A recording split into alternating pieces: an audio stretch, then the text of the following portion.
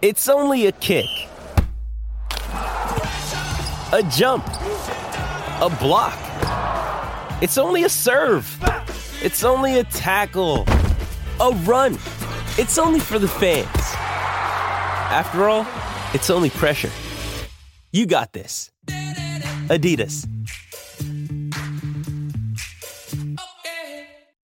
Mother's Day is around the corner. Find the perfect gift for the mom in your life with a stunning piece of jewelry from Blue Nile. From timeless pearls to dazzling gemstones, Blue Nile has something she'll adore. Need it fast? Most items can ship overnight. Plus, enjoy guaranteed free shipping and returns. Don't miss our special Mother's Day deals. Save big on the season's most beautiful trends. For a limited time, get up to 50% off by going to BlueNile.com.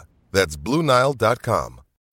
When you need mealtime inspiration, it's worth shopping Kroger, where you'll find over 30,000 mouth-watering choices that excite your inner foodie. And no matter what tasty choice you make, you'll enjoy our everyday low prices, plus extra ways to save, like digital coupons worth over $600 each week. You can also save up to $1 off per gallon at the pump with fuel points. More savings and more inspiring flavors make shopping Kroger worth it every time. Kroger, fresh for everyone. Fuel restrictions apply. It's time. Time to get in the zone. Time to get in the zone with the 49ers Web Zone. This is the No Huddle Podcast with Al, Zane, and Brian. This is Odyssey's 49ers Web Zone No Huddle Podcast. I'm Al Sacco, along with Brian Rennick and Zane Nachby. And our guest today is someone I've actually wanted to have on for quite some time. So I'm a big fan of his work that he does covering this team. He is the 49ers beat writer for KNBR. He is Jake Hutchinson. Jake, what's up, man? Not much, man. Appreciate you guys having me on. Nice little rainy day in the Bay Area. I'm kind of loving it. How you guys doing? Good, man. We're glad to have you. Like I said, I think you've done a really great job covering this team. When did you start at KNBR? I think like 3-4 years ago I was covering the Giants in like 2018 at the back end of that horrible season that they had. Okay. And then I got a little bit of the Warriors. I think it was their last season at Oracle, and then our Niners beat writer switched jobs and it came open, so it kind of worked out. And that was Brad Almquist, right? Yeah, Brad was great. He's I think he's in Chicago now. He's got a cute dog, lives near the lake. It's pretty he's living a good life. That's good for him. Yeah, I was at KNBR. I may have been the shortest tenured employee in KNBR history, and I was there when Brad was there. So I don't know if any has been shorter tenure than me, but I don't know. Anyway, back to this team. So, Jake, the first half of the season with the Niners, it was pretty up and down, as we've become accustomed to with the Shanahan era. What was your overall take on this team through the first 8 games? It's like it didn't surprise me a ton. The first game, it's something where, people will be like, you lost to the Bears. It's like, well, you lost to the Bears in a monsoon with like a quarterback starting his first game. Like that happens, Trey Lance played the rest of the season. That's a game you probably just write off.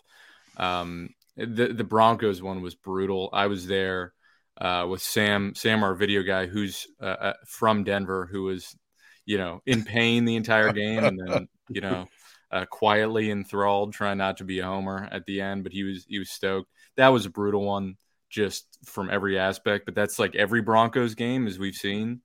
Their defense is outrageous. The Niners offense isn't really clicking. And I think you go back to last season, they were at 3-5. And, it's something where this offense, I think because it's so predicated on timing, movement, executing that one key block to turn, a 5-yard play into a 25-yard play or a touchdown. I think it is something that can take time for it to really click. So them being 4-4, halfway through the season, I don't think is a total shock to me.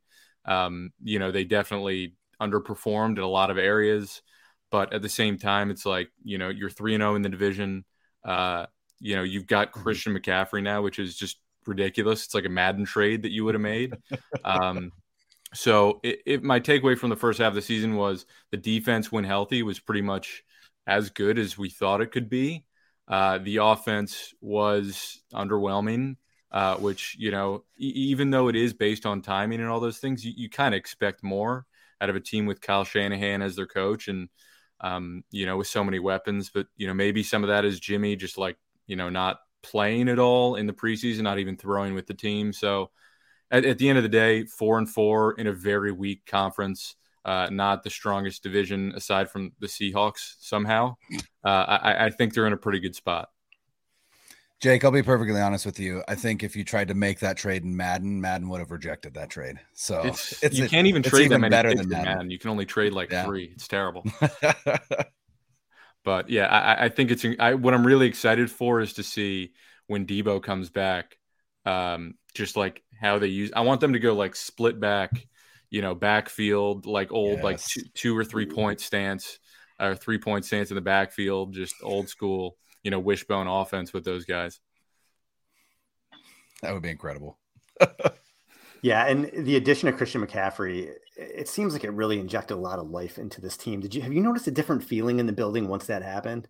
I mean, the day he got in, it was noticeable. It was like the day before, I think it was, I want to say it was a Thursday before, and Thursdays are usually sort of low energy. And it was just like, I was like, God, this is, there's nothing new about this team. We know who they are. We know Jimmy. It's like, if Jimmy plays well, like they have a chance, but the defense isn't playing that well. So it was kind of like a mopey Thursday day. And then McCaffrey gets there and there's like a buzz in the building.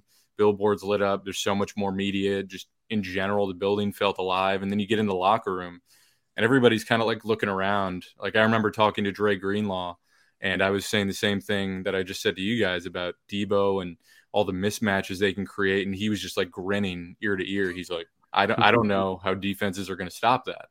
And then, guys were just picking his brain. Like Hufanga came over immediately and just sat down with him and was just asking McCaffrey questions for 10, 15 minutes. So yeah, I think Lynch said it too. Like there was a buzz.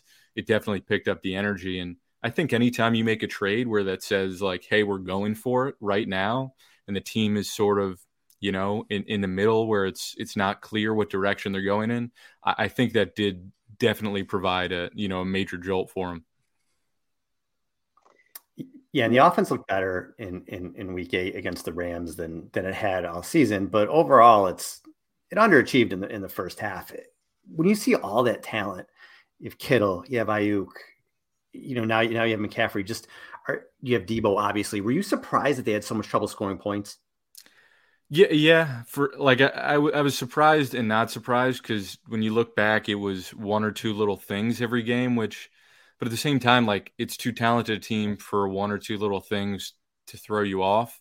And that's part of that is just Jimmy's your quarterback and you're not going to take a lot of deep shots. So everything's predicated on a screen going, like 40 yards down the field or breaking something loose. And so when you're predicated on yards after catch and, you miss 1 or 2 key blocks or you have, holding penalty bring you back 5 yards and then you don't get that first down to, set up what you were planning later in the drive, it kind of does make sense that they get stuck in mud when they didn't find a rhythm and they weren't getting those things to, get defenses to overcommit one way or, just set up plays where, even like something that like they did last year, a lot of where they do a pitch back, but it would go straight and it would get defenses moving one way or another. It felt like they couldn't establish those basic things to just get a feel for the defense.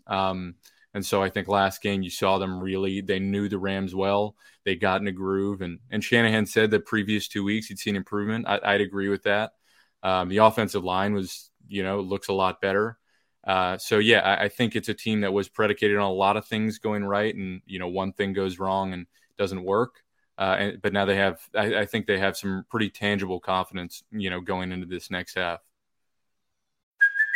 Hey, it's Kaylee Cuoco for Priceline. Ready to go to your happy place for a happy price? Well, why didn't you say so? Just download the Priceline app right now and save up to 60% on hotels. So whether it's Cousin Kevin's Kazoo Concert in Kansas City, go Kevin, or Becky's Bachelorette Bash in Bermuda, you never have to miss a trip ever again. So download the Priceline app today. Your savings are waiting. Go to your happy place for a happy price. Go to your happy price, Priceline. So the defense, when we've kind of talked about this in the past on the show, where when the defense is healthy, it's elite, and injuries have kind of brought this back down to earth. Plus, that Kansas City game kind of changed our outlook a little bit on the defense. What do you kind of expect from this defense in the second half of the season?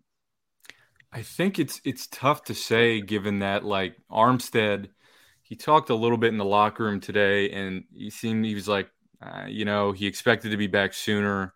And it's a weird thing where sometimes you get frustrated watching him because you're like, is he doing anything sometimes? And I know that can be like an unfair criticism, when you get stuck in the middle and you don't necessarily have like a big play every time. But when he leaves, you see his impact. And it's, Ridgeway and Akeem Spence and some veterans and Givens, they do well, but it's not the same. You don't have a star in the middle. You don't have Kinlaw.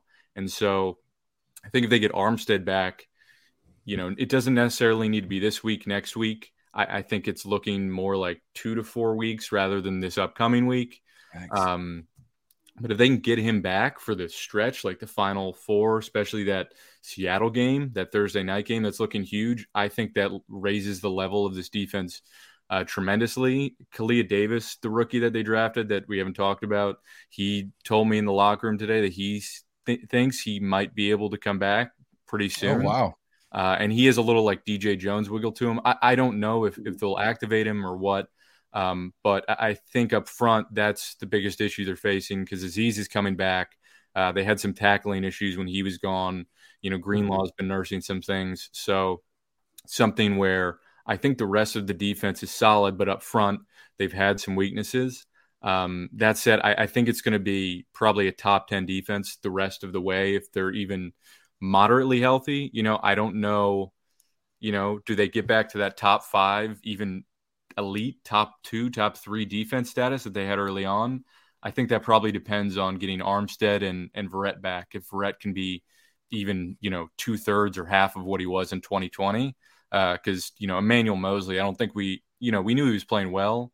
His tackling's incredible for a corner, but the void he left, I think, went probably underappreciated. So if Verrett can get back and be even half of what he was, that would be huge. And if Armstead can come back even in a part-time role and ramp up, I think that would be massive. I know, real quick, Jake, I know Zane has a follow-up. I just wanted to follow up on that Kalia Davis. I know that when they drafted him, all of the talk was that he was going to go on PUP for this year, basically have a redshirt year to recover from that knee injury. I know you said you talked to him specifically. Have you talked to anybody else that has said anything about the possibility of him coming back this season, or was that more just kind of a one-off between you? No, it was just a one-on-one, and it's something where, when it's a long-term injury like that, we don't get updates for a while. So it's something where you never know talking to a player. Are they just excited because they feel good, or are they actually in the team's plans to come back imminently? It's not clear, but based on like the tape I watched of him in college, he could definitely be a difference maker. I mean, he was like DJ Jones, like low he's like pad a level physical clone. Yeah. He's like 6'1", real athletic. Right. That was He's the like excitement. Jason Poe, like one of those guys that's got a low center of gravity, freak off, athleticism right off the ball. So I think, I don't know if he's coming back, but if they activate him and he's anything like he looked in college, I think that could be substantial too. Yeah, I wanted to kind of follow up on the thought of this defense kind of returning back to what it was before all the injuries. That Kansas City game, and then they followed it up with the Falcons game, and then the first half of the Rams game, they were shaky at times. They gave up that long drive right at the beginning. They just couldn't get off the field with multiple penalties in the end zone. Like, are those 3 instances kind of like aberrations to you, or is that like, leaks in the dam a little bit and something that we should be concerned about as we go forward? Yeah, I think it's something where, I think Emmanuel Mosley was such a crucial part of them, not just being able to run like cover 6 and do some clever things with their coverages and just be in sync, but like just like being reliable and like knowing that he's going to have his guy. You have 2 basically shut down corners.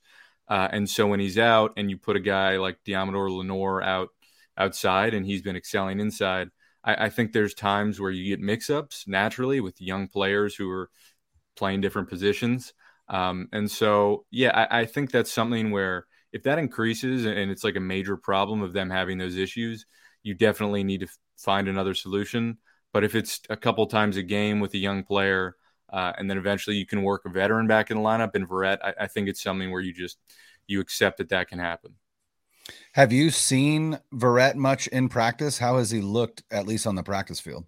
He was running pretty hard, I want to say 3-4 weeks ago, but I think a lot of like Kyle's philosophy and in general, like what he decides to do is predicated on like things that have gone very badly for him in the past. So like in Rhett's instance, they brought him back against Pittsburgh in 2019, and he just got cooked back-to-back plays on go balls. They tested him out immediately, and he just got burnt, and that was the season. And they said from the start that they really wanted to avoid something similar. So it's something where physically, I think he's been fine, like to go for a week or two, but they're being extremely cautious because of he has maybe the lengthiest injury history on the team, like a pretty tragic injury history given his talent. But the fact that they keep betting on him and that when he does come back, he's really, really good. It's something where you don't want to bet too much on him being back to full health, but he has looked good. You know, we don't see him. We don't see the extent of practice and him in coverage. You know, they kick us off the field by the third or fourth drill, but the way he's moving physically looks really, really good. And I think if he can, I don't know if they'll start him right away. I'd imagine they try and get him some spot snaps. Maybe that's what Kyle was talking about the week before. You know, it could be wrong and they just start him right away. But I think it's something where maybe they ease him back a little bit. Get him some snaps where Lenore goes to the nickel, he goes outside and doesn't play the entire game. That would make a lot of sense to me, especially against a team, you know, like the Chargers that likes to spread it out a lot, even though all the receivers are injured and yeah, they are decimated. But yeah, I think he's been moving pretty well from what I've seen. Awesome. That's good to hear. So Jake, or before we get you on out of here, we'll switch gears a little bit. We were talking about the defense, but we got to talk a little bit about Trey Lance. So it's probably for 49er fans, it's almost hard to remember, but this season really was going to be about the development of Trey Lance, right? And right. Hoping not only that he developed, but you know, it coincided with still a playoff run with a squad that was, you know, built to contend for a postseason spot. So it's been a minute, but what were your thoughts on Trey Lance, his development, how he looked in the preseason, in the offseason program, you know, the game against the Bears, and then that first quarter? Do you have optimism for his development? You know, where do you feel like he was at? Can he pick up where he left off? And what does the future look like at that position for the 49ers? It's really hard to know. I mean, I was probably more impressed with him last camp than this camp, which is to say, like, I think they used him in ways where they thought he was likely to be successful in the short term, and then once defenses respected that, they'd probably start opening it up a little bit more. I think they went a little too far in that direction, and it's something where, you know, I think Lamar Jackson had a couple years there where, you know, they were using him so much as a runner that he didn't develop as a passer. And I think there was a little bit of a threat of that. And it's just tough because I feel like this team, regardless of who's at quarterback, is destined for 10-7. And I think Lance, you know, part of the thing is, like, I almost wanted them to run sort of this, not the same offense they'd run for Jimmy, you know, obviously run him, but throw in, like, here's the thing, like, Jimmy isn't a huge playmaker with his feet. And what I was excited to see, and what's so frustrating, is you wanted to see Lance, you know, when a play breaks down, go off schedule. Like, that was the stuff where even that alone, even if you don't use him as a runner on designed run plays, I think was going to be exciting to see. And I think would have taken this offense to another level, even if he was, you know, replacement level as a thrower, just because it's those big breakaway plays that, you know, break a defense down, make them question themselves and their assignments. So that's part of what's really tough to see. And I get why they used him, and it was successful when he was a runner downhill, and he definitely struggled to get to the edge. He admitted even that, like, he wasn't, you know, the NFL's faster. You know, there's so many athletes on defense now where, you know, linebackers are 220 pounds flying at you that it's hard to get the edge unless you're a crazy freak athlete, which he's athletic, but, you know, he's not as quick as Fields or as crafty as Mahomes, you know. So it's something where expectations going forward, I don't know. This was going to be a major, major year for his development. There's reason for pessimism coming off a major injury. There's also reason for optimism that he's still insanely young, has crazy arm talent, clearly has like a physical ability to make plays happen. And you'd see it in camp where he'd, run off schedule, play would break down, and he'd find somebody open. So for me, it's just tough. I was so excited to see what he could do, good or bad, because no one really knows. He's one of the biggest question marks in the NFL. And I think anyone that's saying they're fully confident in him coming back and being incredible, or being a franchise quarterback, or being fully pessimistic that he's never going to make it, I think it's impossible to say, just because coming into the NFL, he's a question mark. We didn't see much of him last year, didn't see much of him this year. He's still so young, still so raw. We still don't know all that much about him, which is kind of frustrating and disappointing part about the season. Jake, before we let you get out of here, I got to ask you about the OBJ thing. Do you think there's anything to that? You think it's just rumors? Do you ever see him in a 49ers uniform? I mean, I know they were interested in, was it last year? They were interested last year. I think they've been interested before that. And basically because they were 3-5, they couldn't even really make a pitch to him. So I would say he definitely he was interested in the 49ers from what he said last year. But again, they just, weren't in a position where they were enticing to him. And obviously he made the right call. So I wouldn't say it's super likely or super unlikely. I think it's something where they're going to look into it for sure. I think other teams are probably more desperate at wide receiver than the Niners are, and might make, more compelling financial pitch. But at the same time, they do have a little bit of cap room to work with. And so I think if they're in the ballpark, especially if they win this week, that would put them in a really serious position where it's like, okay, you're contenders. You don't have to play every single snap. We have enough guys where you can work back into action, get yourself up to full speed. So I'd say if I was him, the 49ers would definitely be in the mix. I wouldn't say they're favorites, but, him to come to the 49ers and they make a decent financial offer, I don't think it's out of the question at all. Awesome. Good stuff, Jake. Thanks so much for the time, man. We really appreciate it. Hey, no worries. Thanks for having me on. Thanks, Jake. Great talking with you, man. Hey, Jake.